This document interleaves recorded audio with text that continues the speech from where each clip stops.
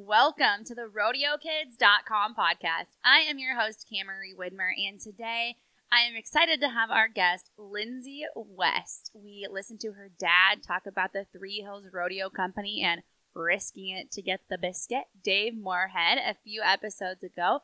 Definitely go back and check out that one. And now we have Lindsay, who has taken the lessons that she learned from growing up in a rodeo family and the rodeo lifestyle and turning them into amazing business opportunities, and she's become quite the entrepreneur. She is a huge motivation in my life. Anytime I see anything she posts on social media or has something to say, she's the kind of person that I listen to because I see her as a role model, as somebody who aspires to do big things and constantly pushes towards it while also maintaining happiness and joy in her life with her family, her friends, her goals, and everything that she does. So she has a lot to offer and a lot of experience about overcoming things that are scary, how to get to the next level, and taking the lessons out of the everyday things that we learn and applying them to life. So without further ado, we welcome Lindsay West. World changer, history maker. World changer, history maker. Welcome to the RodeoKids.com podcast, where we empower youth to be their best selves through the values and traditions of the rodeo and Western lifestyle. As we get rolling with today's podcast, I just want to take a minute to remind everyone that at RodeoKids.com, our goal is to empower youth to be the best versions of themselves, both inside and outside of the arena. In order to do that, we do need support, so we have created the Support Us page on RodeoKids.com, where we are accepting donations and sponsorships for our continuing education fund. Funds for this will be used to send kids to clinics and lessons and to continue creating and providing these opportunities like the podcast and the Rodeo Kids monthly Zooms with professionals and world champions and business leaders throughout the industry, as well as scholarships and all kinds of cool things that we do on RodeoKids.com. So if you have it in your heart and you have the ability to support us, we would absolutely love that. You can also support us by sharing with your friends on social media. Share the podcast, give us comments, and make sure to keep interacting because you are the reason that we get to keep growing, and we are here all for you. We do not do this for ourselves. We do this for the industry and to see it grow because we love this way of life, and we want to see it continue for generations to come. You can find all of that on the RodeoKids.com/support page. Welcome to the Rodeo Kids podcast. Thanks for having me. I'm excited for this. I'm excited to hear, I know about you, obviously. I've known you my whole life, but just to hear it more in depth and from your perception and perspective as to what it's been like growing up in a rodeo family. Oh, yes. Lots of things to tell for sure. Yeah. Well, let's just dive in, and I'm just going to let you tell your story and who you are and how you are involved in the rodeo world. Sure. I am Lindsay West. My family is Three Hills Rodeo, world's toughest rodeo. I've grown up in the industry my entire life. And now I am lucky enough to be able to have my own family and kind of share that experience with them. So I still am involved in the rodeo world with my family, definitely a family affair. And I don't see that changing anytime soon. Yeah, because Luke's involved in it too, your husband. Yep. So he's a pickup man. He was a bareback rider in high school, college. He was a PRCA bareback rider. And then obviously, the longevity of that is a little shorter than most. So he got the opportunity to start picking up, and he loves it. He loves it probably more than I love it, but he is has the FOMO. If he just tore his bicep and was out for about 6 weeks, and he was kind of miserable when we were going and he wasn't. So well, that's definitely good. Yeah. At least he likes it. Yes, for sure. What was it like growing up in a family that produces rodeos? It was awesome. I maybe I didn't realize it as a child. I just did it because that's what we did. But we traveled everywhere. We got to see a lot of places. And more importantly, I guess we probably got to meet a lot of amazing people like yourself. I know your family and my family have crossed paths through the World's Toughest Rodeo years that your mom worked there. And I don't know, it's just been it's probably the thing that has molded me and kind of sparked my interest in just doing my own thing and becoming an entrepreneur, and like realizing that there are more creative ways to make a living. And I give all the glory of that to my dad and my mom, because they've instilled that into me at a very young age. So yeah, now I'm just super excited that we're still going, and that now I get to, share that with my kids and let them be involved. And it's just kind of come full circle. Yeah. What are some of the most important lessons that you think you've learned in rodeo that have transferred to your life now? I obviously it's hard work. My family that's a very important thing. Like we were talking a minute ago with your mom, even when we were kids, you had a job. Like you might've been on light duty, but you had a job to do. And even when when we were in junior high, even, I don't know about grade school, but probably junior high, high school, like our whole crew was basically kids. Now looking back now, I'm like, ooh, that might've been a little bit dangerous, but we did everything. We packed panels, we hung flanks, we ran the out gate, we set up, tore down. Then as we got a little older, now I've been involved in sort of the marketing aspect of that and doing maybe some of the more womanly duties like timing and secretary. But I think one of the biggest things, again, is hard work. I think just being open to and being willing to learn new things and try new things. And then kind of, taking the lessons from those around you and kind of surrounding yourself with influential people and making sure that you're kind of soaking up the lessons that they're teaching you, maybe without even knowing it, I guess. Yeah. I remember as a kid, like I grew up very similar to you, and like my dad always wanted a boy and he didn't get one. So I kind of got treated like a boy, but I also got to go along everywhere with my parents. Like if they were going out to hang out with friends, I usually didn't have a babysitter. I mean, I go over to grandma's house or something like that from time to time, but I spent so much time going to rodeos with them, even when they weren't working for the World's Toughest, going to pro rodeos. And then during the weekends, if they were at home, like just going out, hanging out with them, like I was there. And I, to this day, credit so much of what I learned as a child. Like some people say, just like you, older souls, just more experience and stuff. But when you spend that much time around adults and you hear their stories of the things that they've done or you watch them do things, you get to figure out maybe what you should and shouldn't do a little earlier in life. Yes, for sure. For sure. Yeah. And it's a big difference. Yeah. And yeah, I mean, there was one boy, my brother, and then 3 girls. So it didn't really matter. I mean, I guess maybe we got a little bit, had kind of double duty because we had to do all the things my brother did. I mean, we did chores, we packed panels, we did all those things. And then we had to do the other things too, like, housework and yeah. and do that. So I was like, he kind of got the best of both worlds times 3, because he had a boy, but he also had 3 girls that worked like men.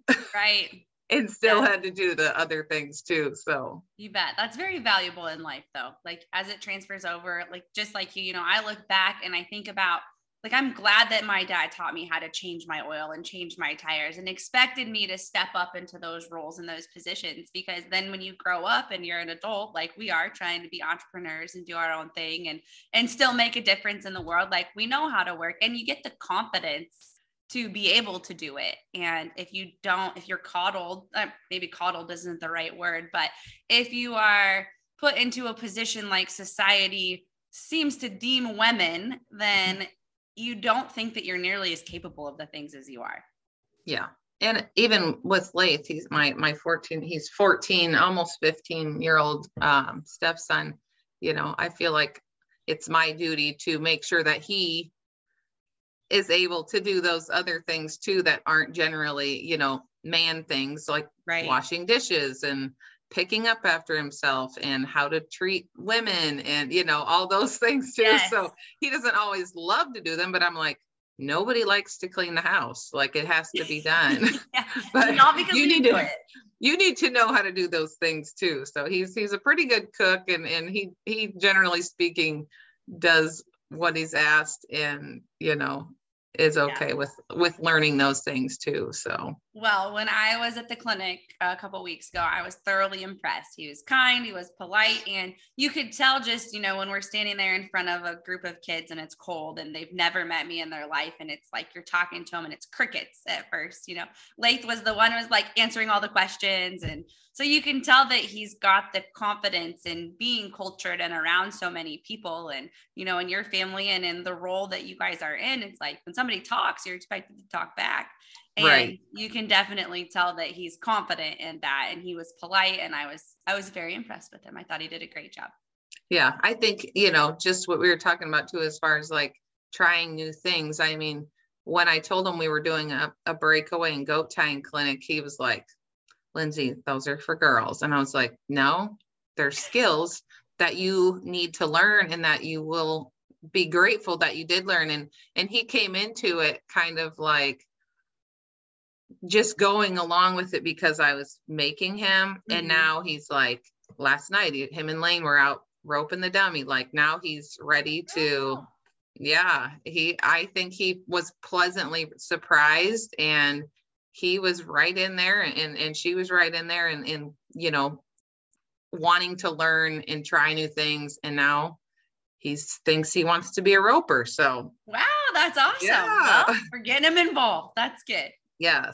We do Thursday night practice nights right now at the house, and there's a group of about 10 kids that come depending on the week, and we do barrels and poles, or we do a drill, and then we have a little message, and then in the evening after that we do breakaway and goat tying and stuff. Well, a lot of these girls are still green. None of them come from a rodeo family at all, and so they all want to do the barrels and the poles, because they can do that everywhere. But as we're stepping into the roping and the goat tying part of it, same deal. They're like, I'm not going to do that, but as they've gotten into it, it's like, hey, even if it's not something that you go on with, this is an opportunity for you to learn, build a better relationship with your horse, put your horse in a specific place and work on that kind of stuff, and work on your coordination and your skills. And so when they do that and they change their mindset, it's been really funny to see how they've had that shift. Like, oh, I wasn't going to do this. And now they're like, hey, can I borrow a goat string? Yeah. Yeah. Well, and that was the same with Lath too. I said, you don't have to be a goat tire or breakaway roper, but it will help improve your, horsemanship skills. And it has. I've seen him come full circle with his horsemanship, and Lane too. I feel like, you get him around other people Mm-hmm. that are doing the things and learning, and you see their abilities. And I think kids naturally want to kind of step up their own game. Oh yeah. I see that especially with Lane, because she'll be 8 tomorrow actually, but she's always been kind of probably my most timid child, which is crazy to say that I have a timid child, but she's not timid in some things, but like that kind of thing. She's Mm-hmm. always just been a little more, shy and kind of hesitant. So, but when I notice, and I know every time that she's in a situation where she's around other kids, especially the older kids, she's like, I'm going to do that, Yeah. So she was riding the big horse, getting off on the goat, getting off her horse. And at a trot. And Yeah. not scared. Like, I can do it by myself. She told me, she's like, you don't have to stand by me anymore. I can do it by myself this time. Yeah. But Go for it, girl. But I think it's important to put them in situations that are uncomfortable to help them grow their confidence and, kind of get that competitiveness. They're not going to ever have that competitive nature if you always have them in comfortable situations by themselves. I think putting them in front of other kids that are, a little better than they are, makes them want to strive to be better and learn. So yeah, well, and that's the same as us as adults. We are who we surround ourselves with, and in business and rodeo and whatever you're doing. If you're the best in the world, you're in your circle, you're not going to get any better. And you have to be uncomfortable and be willing to suck. That's been a theme lately over the last month or so, is just like being willing to suck and intentionally putting yourself in uncomfortable situations so that you can grow. Because if you're comfortable all the time, you're never growing. Yeah. And I know my dad always says, like, it's not who you know, it's what you know, or not what you know, it's who you know, and not just who you know, but what you learn from those people around you. So I'm a firm believer in that. And I feel like I, levitate more towards or gravitate more towards those people that I can learn from, instead of people that, that are not doing the things. Right. And yeah, definitely need to get uncomfortable. I know I've recently got pretty uncomfortable when I was, unwillingly, summoned. Yes, that's a good word. Basically told that I was going to be doing the interviews for the Cowboy Channel. And I was like, at first I was like, no, I am not doing that. No way. And my mom, her and Roger were like, well, you go live on Facebook. I'm like, yeah, that's different, because if I am horrible, I can, delete it. But I'm like, This is live on the spot. And you can rehearse it, and you can have bullet points. And yes, I'm like, this is so different. But I did it because I have a hard time telling either of them no. And, I feel like people, that's kind of the glory of surrounding yourself with those people, because sometimes they see things, in you that you don't necessarily see, and have an ability to pull those things out of you. So it's actually been really kind of fun. Good. And I'm not going to say I wasn't terrified my first one, partly because I was kind of thrown to the wolves, and they're like, yep, here you go, you're doing this. So I was, frantically trying to think of questions, and I'm sure I was shaking like a leaf when I went out there at first, but now it's kind of fun, and I look forward to it. And hopefully I just get somebody that talks on the other side. Right. Yeah. Some of those cowboys are not full of words, lacking a little in that department. For sure. Yeah. I even think about, like, when I started doing these podcasts, and I used to have it all structured out, and I'd have all these questions, and it was like really candid, and I'd send the questions off to the person beforehand, and like I did research and all of this stuff, and like then I would say all the time, and I couldn't focus on the conversation because I was worried about the next question I was going to ask. And like I was terrible at first, and I'd have to go through and delete. I did a lot of, like, I'd make this little clicking noise all the time, and I didn't realize I did it until I had to go delete 100 of them in every podcast. And then it was funny because I'd go from one nervous tick or word or ah to another one. And I catch myself still doing that after I've done almost 100 podcasts now, but you just get more comfortable with it, and you realize, like, it's just a conversation, and just let her flow. But until you put yourself in that uncomfortable situation, you never know. Yes. And I feel like the more you do things, the better you get. I know when I first started the business that I'm in right now, like I had to go live on Facebook, and I was like, I watched actually the first time I did a couple days ago, and I had sunglasses on, and I was like, because my uncle used to have a band, and I would sing with him on occasion, and we always wore sunglasses, because he said, you got sunglasses on, nobody can, it was like the thing, like picturing everybody in your underwear.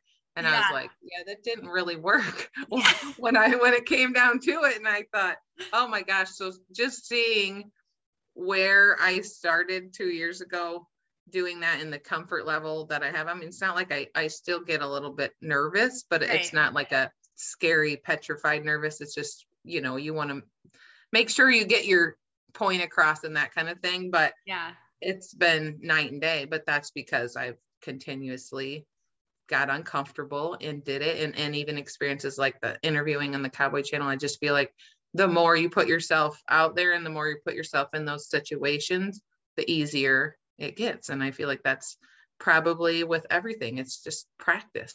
Yeah, you bet. So you've been in, let me write this down real quick.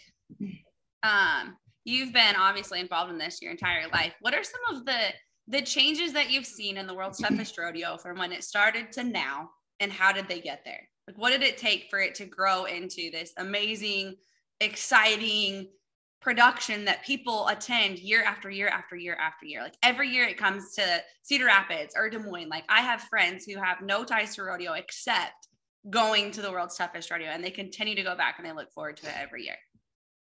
I think that all obviously started with Steve Gander and his vision for just something totally out of the box, something that nobody else was doing.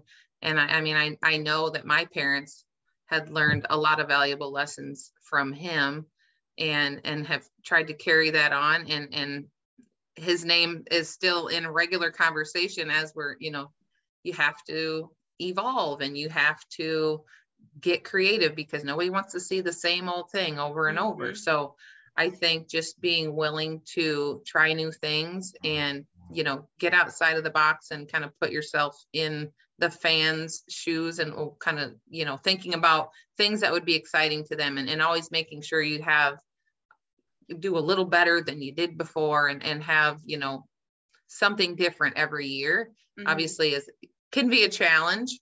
And even making sure that you are not just getting complacent and just doing the same old thing, because that's happened before. And then we kind of are like, all right, we've kind of been skating along here doing this for a while. We need to kind of step up our game. And my mom is probably the one that is always really pushing for creative things. I mean, we've gone, we've had light shows, we've had different, it's always the opening always needs to be cool, and pyrotechnics and so that has really evolved. This year we have lasers.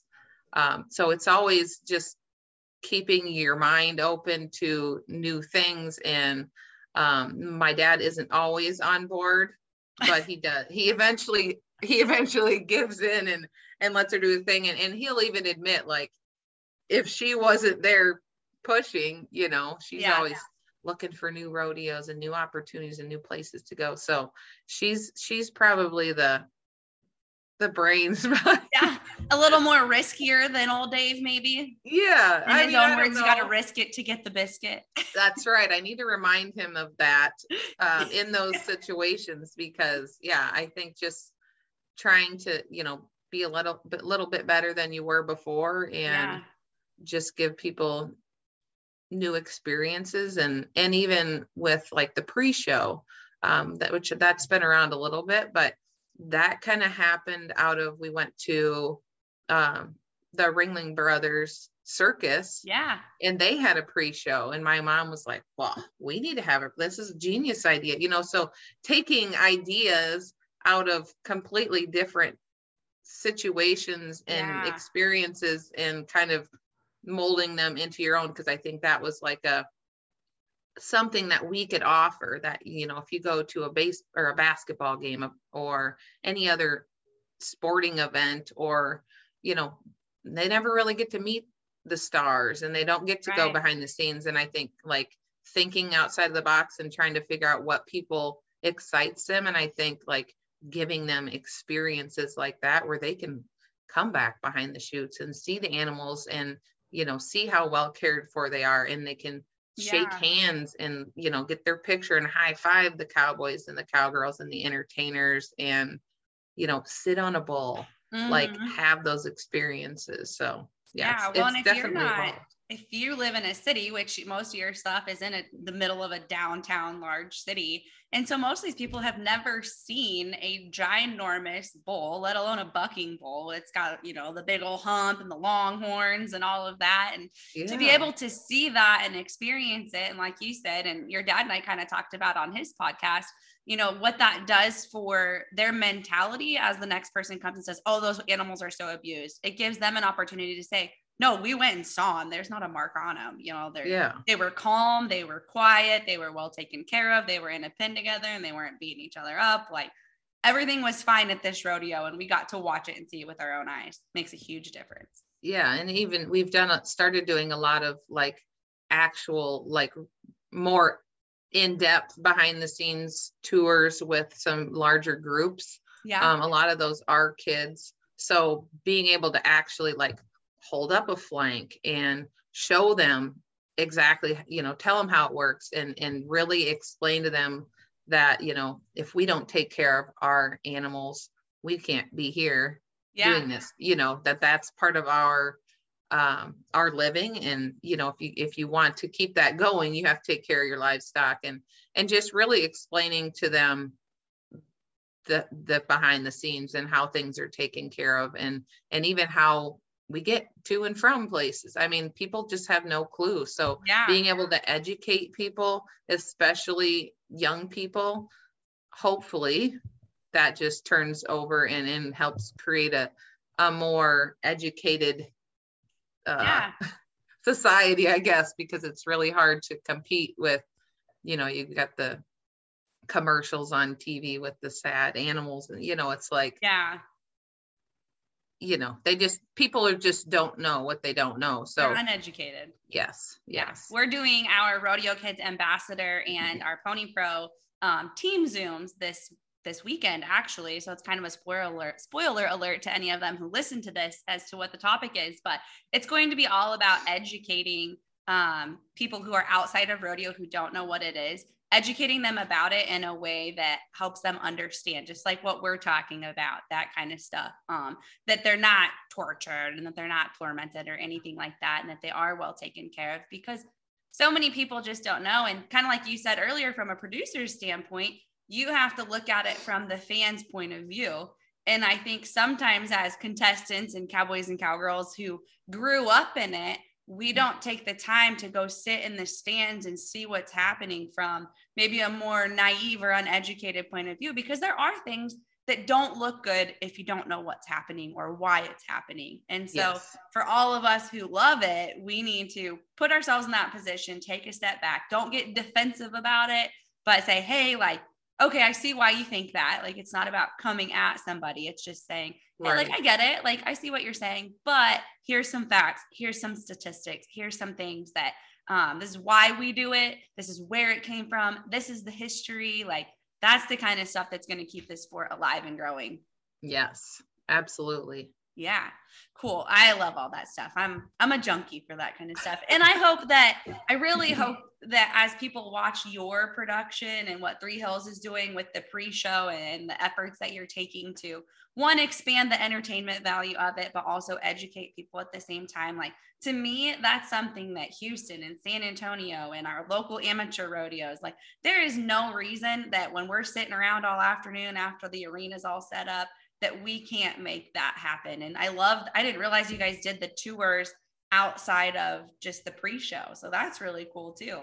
Yeah. And again, the crew doesn't always, because you kind of want some downtime. They don't always love to do them too, but it kind of puts them in a position too of authority and where they can kind of put their own 2 cents in, and it may be a little bit, they don't all love to speak publicly, but we usually position people in their own area of expertise so they can really explain that. But yeah, it's been really cool. And I think the fans really love it too. So yeah. Well, let's shift and talk a little bit about how all this is transferred into what you're doing now, outside of what you're all still doing for the rodeo. Yes. So obviously I've grown up in an entrepreneurial family. I don't know that my dad has ever really had like a real job. And I know you can attest to this too, because air quotes, I feel like job. yeah, nobody can see my quotes. I keep forgetting that, but I think that I've always loved that. And that's always been something that I've wanted. Now, obviously I've had an abundance of careers and jobs throughout my life, and I've always been open to different opportunities and experiences because of that.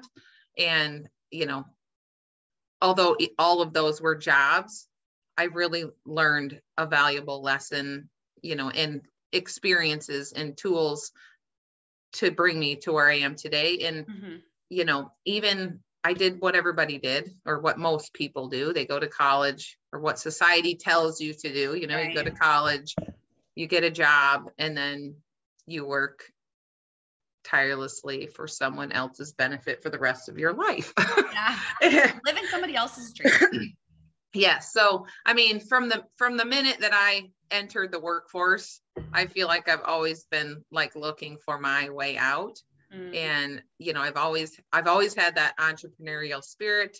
It was, I guess you could say it was bred into me. I mean, I was like making bracelet, you know, I did even as a kid, I was always trying to figure out creative things. But for me, I guess, and as an adult, and how this has sort of transpired, is it's really never been all about, I shouldn't say, obviously a little bit of it is about money, but it's not really been about money for me. It's been about the freedom for me, because I was so lucky to grow up in that environment where, you know, obviously we were in school. So, you know, when we got to that age, you had to kind of play with that a little bit and get creative. But being able to see my parents have that flexibility to come and go as they please and do the things that they want to do without having to ask permission and all of that stuff. And then, you know, really having the freedom to grow however big you want to grow without having to worry about, you know, the 1% raise that everybody gets no matter how hard you work. So that freedom, I've always been just really driven by that. And I knew that, you know, that was never going to come. The kind of freedom that I wanted was never going to come from working for someone else. I mean, not to say that working for someone else doesn't have its value, because it obviously, you know, it does, because you learn from those things. But and some people love the structure and need the structure, and that's what they grew up with. That's what they want. Like, there's definitely the place for that, and we need people who do that. But obviously, just like you and I mean, my dad was an entrepreneur. He owns his own business. My mom had a candy factory in the basement. She had a Cajun festival in Iowa. She's done so many different things. And when you grow up with that, it's like, nope, that is not who I was bred to be. Yes. And I'm the same way. And again, I understand the need for that. To each their own. I'm grateful that we have people out there that are willing to do those things, because again, obviously we need people to do things like that. But for myself, that wasn't for me. And I knew that wasn't for me. And I knew that, you know, in order to create that lifestyle, or the lifestyle that I wanted for myself, for my future family, even, like, I needed to kind of step up my game and kind of be willing to take the risks, to put myself in front of opportunities, to surround myself with people that I could learn from, to just learn about myself and be more self-aware and just grow. So that's kind of how I ended up in the entrepreneurial world. Yeah. And it's been working for you. Yes, it's been wonderful. For those of you who don't know, I guess I am in network marketing. I work with a company called Amare Global, and it's a supplement company, but it's all about mental wellness, which for me, I've always been like a personal development kind of junkie. And I know you're the same. Like, I love learning about myself. But until I joined this company about 2 years ago, I've always known that would be a good industry for me, because with the flexibility and stuff like that. But aligning myself with a company that, you know, kept your mindset and it wasn't just about losing what, a dollar. And it wasn't about just getting physically fit. Obviously being physically your best is important too, but being mentally your best and surrounding yourself with leaders and people that really help focus on your mindset. That is where the big shift has come into play for me, because again, I'd always been, into personal development, but I never really dug in. And until we have mindset calls and things like that. So I've just seen myself make a complete 180 with my mindset. And I just feel like that in itself has gotten me to the successes that I've been able to get to, because, and not like I didn't have the work ethic and the skills and that type of stuff. But if you don't, you can be as great, whether you're in the rodeo world or in a professional world, you know, you can be as skilled as anybody, but if your mindset is crap, then you're probably, that's going to be your cat, you know, it's going to limit you. Feeling. Yeah. Yeah. So being able to kind of be around a group of people that really encourage you to dig deeper and, you know, really learn about the things that hold you back, about, you know, positive self-talk and all the like manifesting. I mean, some of that sounds like a little bit of smoke and mirrors sometimes, but I feel like I'm living proof that it's not, because it's just been a complete turnaround for me. And I know that mindset work and the leadership and just the integrity of that company has got me where I am today. Yeah. Well, and I think with that, some people call it manifesting, and like, I don't really care how it's used. Some people say it's what you're praying for, you know, it's believing that that's coming to fruition, which in the Bible, it tells us, ask and you shall receive. It doesn't say when you're going to receive it, but it says that you will receive it in one way or another. And yeah, some people like the manifestation part of it. It just depends on how you perceive it and how you, but, you know, I think about like the companies that I have, the Performance Pony Company and now Rodeo Kids. And, you know, Rodeo Kids came from an idea after being at the South Point one night at the NFR, talking to different people in the industry. And like, I didn't have a plan for Rodeo Kids, but all of a sudden it was bam, there it was. But then when I wrote down everything that I saw and what I felt like it should be, you know, in 2.5 years from the very idea to where we're at now, like that's all just been, it's all written on a piece. My business plan is on a piece of notebook paper. And but I saw what I wanted that night. I saw what I needed to see. I saw whatever God needed me to see, and just working towards that, even though not really knowing how I'm going to get there. But just knowing that this is the end goal. This is the vision. And like you said, even planning for your future family, you know, there's things, I don't have a family at this point in time, but as I see things falling into place, I'm like, yeah, but it's manifesting what I want for when I get there. Yes. And I think that's what it's all about, is being open to, you know, you have a greater vision for your life. You gotta, I can't remember, I don't know what the saying goes. I'm really bad with sayings, but basically you have the vision of where you see your life going. You can't be married to how you're going to get there. And you have to be open to experiences that are going to, you know, experiences are going to shape that along the way. So I think as long as you know, you have your vision, you know, and you know, you're going to get there, you're not sure how, but you're just open to different ideas, just like Rodeo Kids. Like you didn't know that was going to be part of your path, but you were open to it and you saw an opportunity and you started. And I think the cool part about that, and I think with anything is, you know, you didn't have a perfect plan. Right. Like I still don't. Right. I think it's just all about, taking imperfect action. Yeah. Like you have to just go and be willing to kind of learn along the way, and not, you know, I feel like people get so caught up in like stuck, like cemented in the ground, and because they don't have all the answers, and they're like, well, I can't go forward because I don't know, you know. It's like, you just have to go forward and learn and be willing to fail, because if you don't fail, you know, you're not going to learn. And so you have to be willing to fail at things. I've failed at many a thing, but I know that every failure that I've had has led me to the bigger picture. So my mom and I look back at some of the things that she's gotten into, or that I've gotten into. Like, we drove all the way out to Salt Lake City one time and set up a booth and stuff. And we were working with Tommy Joe and did this big giveaway. We bought plane tickets for a family to come out to the rodeo and all of this kind of stuff. And we got there, and I think I sold like 2 things in the whole time.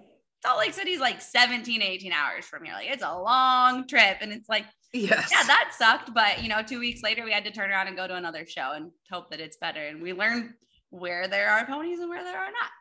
But even with, as just kind of along the same lines, you know, even the Performance Pony Company wasn't something I didn't graduate college. I graduated college thinking I would have a 9-to-5 job, kind of similar path to you. I just never got the job. I interviewed for them and I got a couple of them. I just never accepted.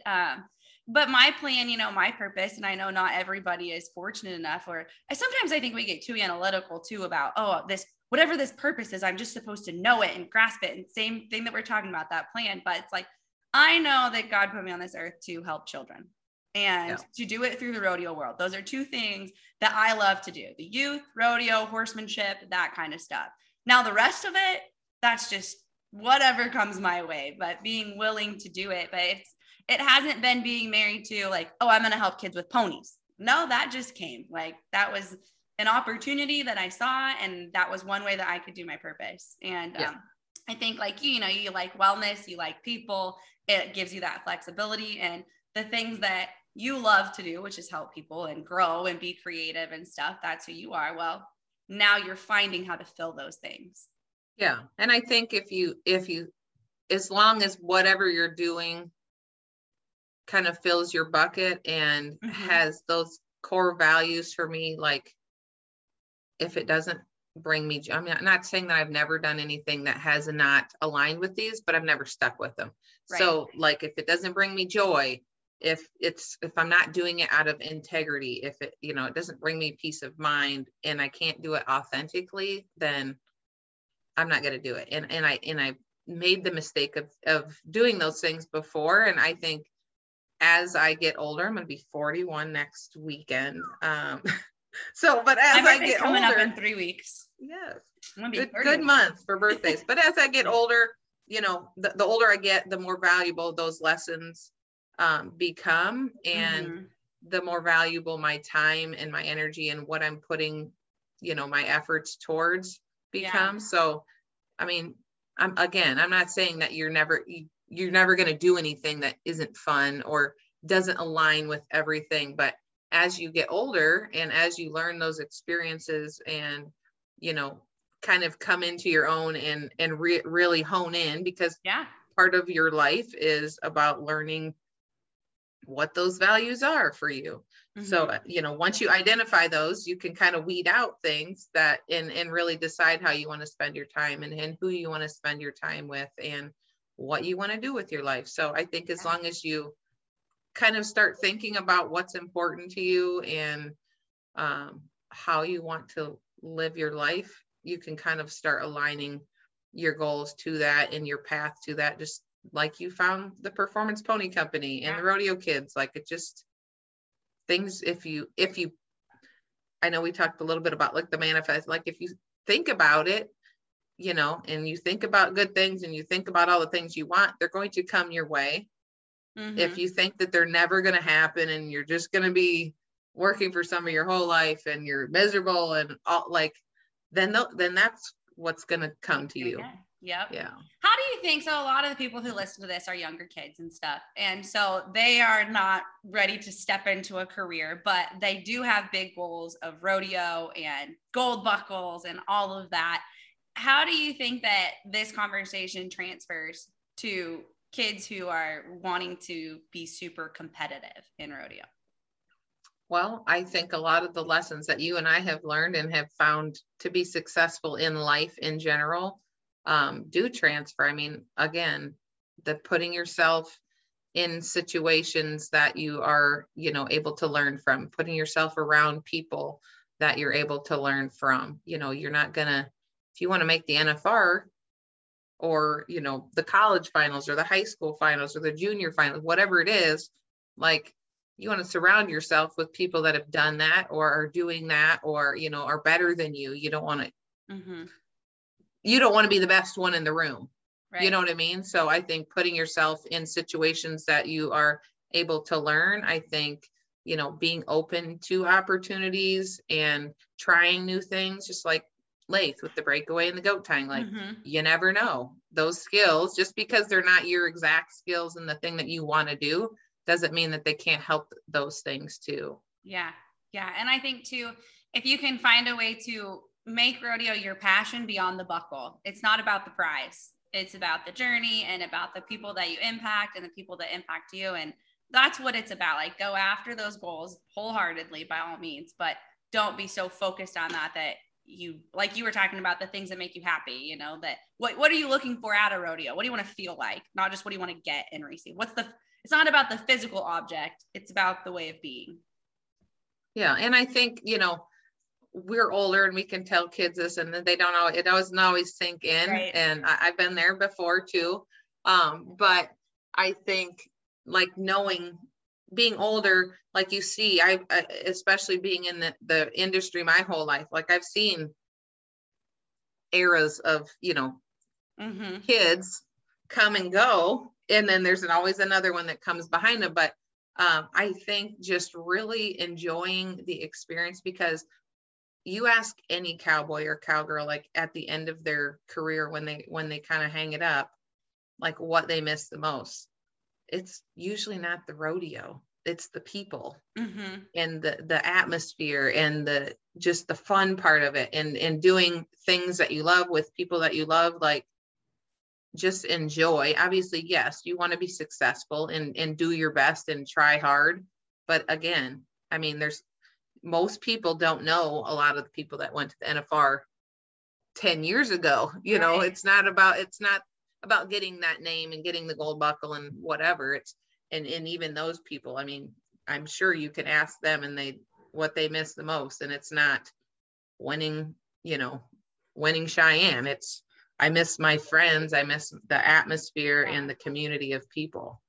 Traveling to the rodeo and all the stories. And they don't tell about the gold buckle. They tell about all the stories and the times they broke down and all the things that went wrong. And that's where your stories come from and stuff. So, And I think most of those people, I mean, a lot of times it comes later in the rodeo career, but at a certain point, you kind of are like, I need to be able to do, there's going to be life beyond my rodeo career. Yeah. So what can I learn along the way? What skills can I learn? A lot of people, there's still a lot of really neat opportunities in the rodeo world without being competing in them. I mean, this weekend, Lath, the Cowboy Channel, was there and they were short a camera operator, and Lath, who's almost 15, jumped right in and took that. I'm like, who knows? You know, you never know what skills you learn along the way. I think as long as you're just open to learning new things, you just never know what, at the end of your rodeo career, what that could look like for you. Yeah, you bet. That's awesome. So you're a mom, you have 4 kids, and you are doing this business, you are doing the laundry, you are going to rodeos. Like, life's crazy. If anybody follows her on Facebook or Instagram, like it's nuts around there. Do you is there a balance? Is it just keep moving forward? Or like for the moms out there who are doing this, how do you do it? Well, I think, being able to have success in a business, in your family, like balance, I don't know that if that's even a real real word. I do think you can be successful in all those areas and kind of find balance-ish. Yeah.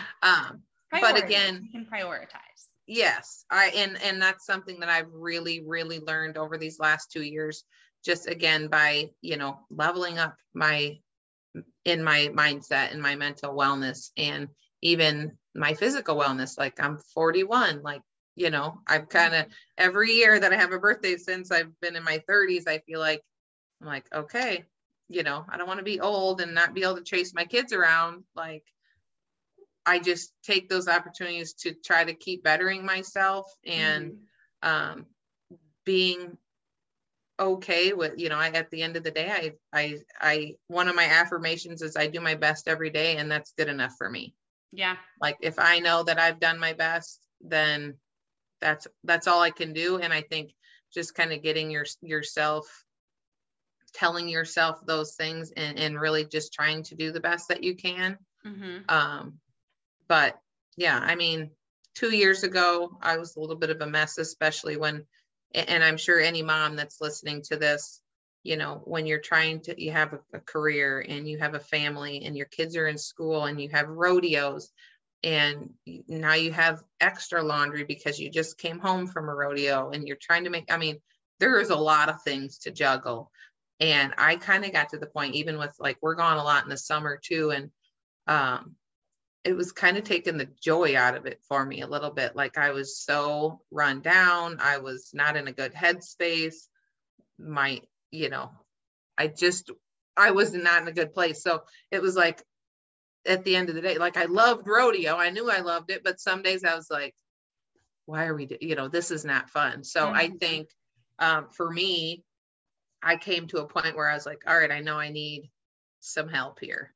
And I think it's especially for moms, like ask for help and seek it where you need it. So for me, I just knew I needed more energy. I needed all the things, I just needed a level up in my health. And that's part of where Amari came into that situation, with just getting my mental and physical wellness in a good place where I could handle the stress, and I had the energy and I had the mood and the motivation, and I was being more productive and focused, all the things. But I think just finding out where you're lacking, what you can take out that is not bringing you joy, is wasting your time, and what you can, farm out or ask for help, and then asking for it. Yeah. What was the first step? What was the first thing that you did when you were at that moment and you were like, okay, something's got to change? Like, what was the next thing that you did? I found somebody that I knew that had made the change before me and figured out what they were doing, and asked questions and started doing what they were doing. Yeah. Really. I mean, that was essentially in a short version. I mean, I had kind of, a friend of mine had been sharing very similar life experiences, and I was like, yep. What are you doing? Yeah. Yep. Yeah. Well, and like for the moms and dads who are listening, like they're more than welcome to reach out to you. And I think too, like for me, when I was in high school, I remember getting so overwhelmed and kind of having that same moment, like I'd hit the bottom and it was time for something to change. I had too much on my plate. I told my dad I hated him one night, and I've never hated my dad. Like told him I hated him, slammed the door, went out. I was like, this can't continue. Like, I don't want to be this person. And for me, I started by reading a book. And my mom gave me a book called You Can Be Happy No Matter What. And it just kind of helps you get rid of some of the perceptions and perspectives that we have of ourselves in the world. But I think that there's lots of kids who get overwhelmed and stuff too, that could reach out to you about what you're doing because you've experienced it and stuff, and be able to kind of help them and put them on a path through Amari or whatever it is to help them out. Yeah. Well, and I think, I kind of got to a point when my kids are getting a little bit older where they're paying close attention. And I thought, how can I set an example? Like your kids do what you do. So I was like, and I could see that in them, where it's rodeo day and Luke and I are arguing, who packed the bags and whatever, like throwing crap around. And it's like, it's like a high stress situation, and everybody's crying, it's like you're trying to shove everybody everywhere. And it just was not, even at the rodeos. I mean, it just felt like everybody was a little bit on edge, and it took the fun out of it. And I thought, this is not the experience that I want them to have. This is not the experience that I want to have. And again, I could see that stress and the anxiety like pouring off into my kids. And so I just kind of felt like, if I couldn't get myself in a better place, then they weren't going to be able to get themselves in a better place. And I know that they're watching what I'm doing, and what, they again, they do what you do. They learn what you learn. They become who you are. And I was like, I wasn't liking the person that I was becoming. And I wanted to make sure to set a better example for them. And I mean, I think especially in this day and age too, with everything with COVID and places being shut down, and just the stress that kids now are under on top of it. And then like social pressure from social media and food. Like we never had that when I was a kid. You didn't know what Susie was doing for her birthday because you didn't, you know what I mean? Like, let alone the filters and the right. And you didn't know what kind of, everybody, it's like, who's wearing the coolest outfit to the rodeo and who has the fanciest horse trade, We you didn't know. have Pinterest to go look No. up what kind of outfit should we wear tonight. Yeah. When I used to go to the NFR, there was no fashion posse. I mean, it was like, well, I hope I'm on trend this year, you know. But I mean, I feel like that's coming younger and young, you know, that Mhm. pressure is happening younger and younger. And I think people, like, even not to say that people weren't competitive when I was even in high school rodeo, but it wasn't to the level I think that it is now. And that pressure, like, people Right. are like getting their kids involved in sports and things earlier and earlier, which I'm not opposed to getting your kids involved, but it sometimes can turn into pressure on your Yeah. kids, and instead of the fun. Well, and the pressure Um, is not just in the arena or on the field or on the court anymore. It's everybody's posting their videos of how good their kids did on social media. So yes. you're taking it and it's not even just at that one place. It's, oh, we went to Oklahoma and everybody back home didn't, you know? Yeah. So you're like, well, why didn't I get to go? And so then there's that pressure to, even when the moment's over, it's lingering for however Yes. long. Yeah. But and again, I mean, I'm not promoting or anything like that, but Right. I feel like kids need the same support Definitely. in their mental wellness and their you know, like what you're feeding them, like, it matters. Not letting them be on social media 24 hours a day, it matters. Like, if they're stressed out, like, find a solution. I mean, we Mhm. do have kids products, and I love that, and I don't push that on people, but they also feel whatever stress you feel, they're probably feeling too. So I think just paying attention to that and making sure that, you know, at the end of the day, it's fun Yeah. for everybody. Mm-hmm. And if it's not, fix it. Yeah. Well, and like, I mean, I've clearly seen that those products were great for you. And I don't take them because I'm at a point in my life that I eat spinach in my smoothie every day. I can juice celery. I can do all that kind of Yeah. stuff and get that nutrition that we need to feel our best. But if Yeah. you are in a position where you're going all the time and you don't have time to cook all these elaborate meals that have all of the vitamins and minerals and salts and everything that you need, then you're going to need some extra help. And there's nothing wrong with that. Yeah. Yeah. Very cool. Well, we are winding down to the last 5 minutes. Are there any books or quotes or anything that you said affirmations? What's that look Yes. So I journal every morning, and I literally, a lot of times I write even the same things down. So I write affirmations like, things always work out better than they expect. What is for me will not pass over me. I a really good book that I love, and I don't know if it's kid friendly. I mean, I'm sure, I don't, as far as like the level, but Atomic Habits is an awesome book. It just talks about like starting to implement little habits and that, you know, how they compound and things like that. Brandon Bouchard, I love his books. I don't know. I love all kinds of kind of personal development books. Right now I'm reading, this is probably way beyond kids, but the 21 Irrefutable Laws of Leadership. Yeah, I saw that. That's a John Maxwell. I know yes, John Maxwell. John Maxwell, yeah. He But has I mean, 100 books or something. Yeah. Yeah. I mean, it's just like, I think just picking up some books that are valuable, that you'll get, you know, obviously if you like to read for enjoyment. But this, I mean, for me, I love reading these kind of books. They're enjoyable for me.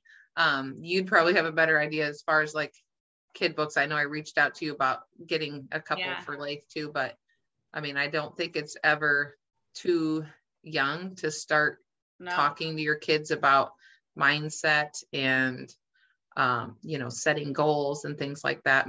My almost 6-year-old's in karate, and they talk about mindset and karate. It's kind of cool. Yeah, that's awesome. But yeah, I think did I tell you about The Boy, the Mole, the Fox, and the Horse book? Yes. That's a great one. I had one of my friends read it. He's 49 years old, and he read it last night. We were sitting there, and I was like, I was working on the computer. I said, just read this, like, real quick. And he didn't think he'd get through the whole thing, but he's like, wow. He just kept saying, this is really good. this is really good. I was like, there's a lot of perspective in this, but it's a picture book, but it's all about life. And it's something that I had when we were in Arizona. My best friend's dad's little girl is like 6 years old and kind of in a different situation, just split home type deal. And we were sitting there reading it, and like the things that she was picking up from it for her mindset, she's like, oh, I do need to be nicer to people, and like just the way that it frames it and stuff it's for like 40 pages. It's a picture book. There's no more than 30 words per page, so everybody can read it, but that's a great place to start too. Yes, I might have to get that one. Yeah, it's fun. I reread it on a regular, like I carry it around with me everywhere I go in my backpack, because I think I just like last night, I just handed it to him. I was like, check this out, see what you think. So it was fun. Awesome. Well, do you have any last things that you would like to share? Well, I think for all you kids listening, I know it's not always easy to listen to your parents and the people around you, and maybe some of them you shouldn't, but I think just just be open to learning new things. Keep your opportunities open and your mindset open, and start thinking about the things that you really want to come into your life, and they eventually will. Yes, I love it. Awesome. Well, thank you very much for being on the podcast. Thanks for having me.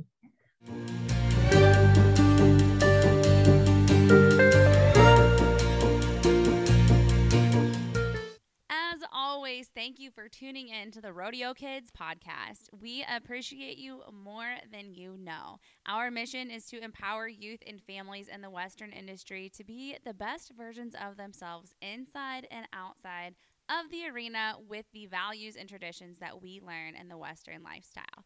We also want to encourage you to invite others in. This is a wonderful lifestyle, and the things that we learn are so applicable to everyday life through our animals, through the experiences, through the rodeo family, and we want to see it continue to grow. So tell a friend, tell a neighbor, tell somebody at school, tell a stranger, and have them head on over to rodeokids.com and check out the videos page. Invite them to listen to the podcast or to tune in to one of our monthly rodeokids.com Zooms. Our next one is with Miss Rodeo America, and that will be on Sunday, April 24th at 6 p.m. Central Time. Our monthly Zooms are the last Sunday of every month, and those are great for everybody, whether you are embedded in the industry since birth or you're just getting started. Those people, our guests, are there to answer your questions and give you some guidance and help you learn how to be successful in this industry through their experiences. So that's an awesome opportunity, and just invite them to your local rodeo. Invite them to come and practice. Invite them to ride a horse for the first time, or sit on a bucking machine or a practice bull, or whatever you can do just to get people started and to keep this industry growing, because we love it and we want to see it continue to go. So check all that out on rodeokids.com. And don't forget to tune in to our weekly podcast. Next week, we'll be with Caleb Schmidt, 3-time world champion tie-down roper. Everybody, thank you. Good luck. Safe travels. God, happy Easter. And don't forget to share.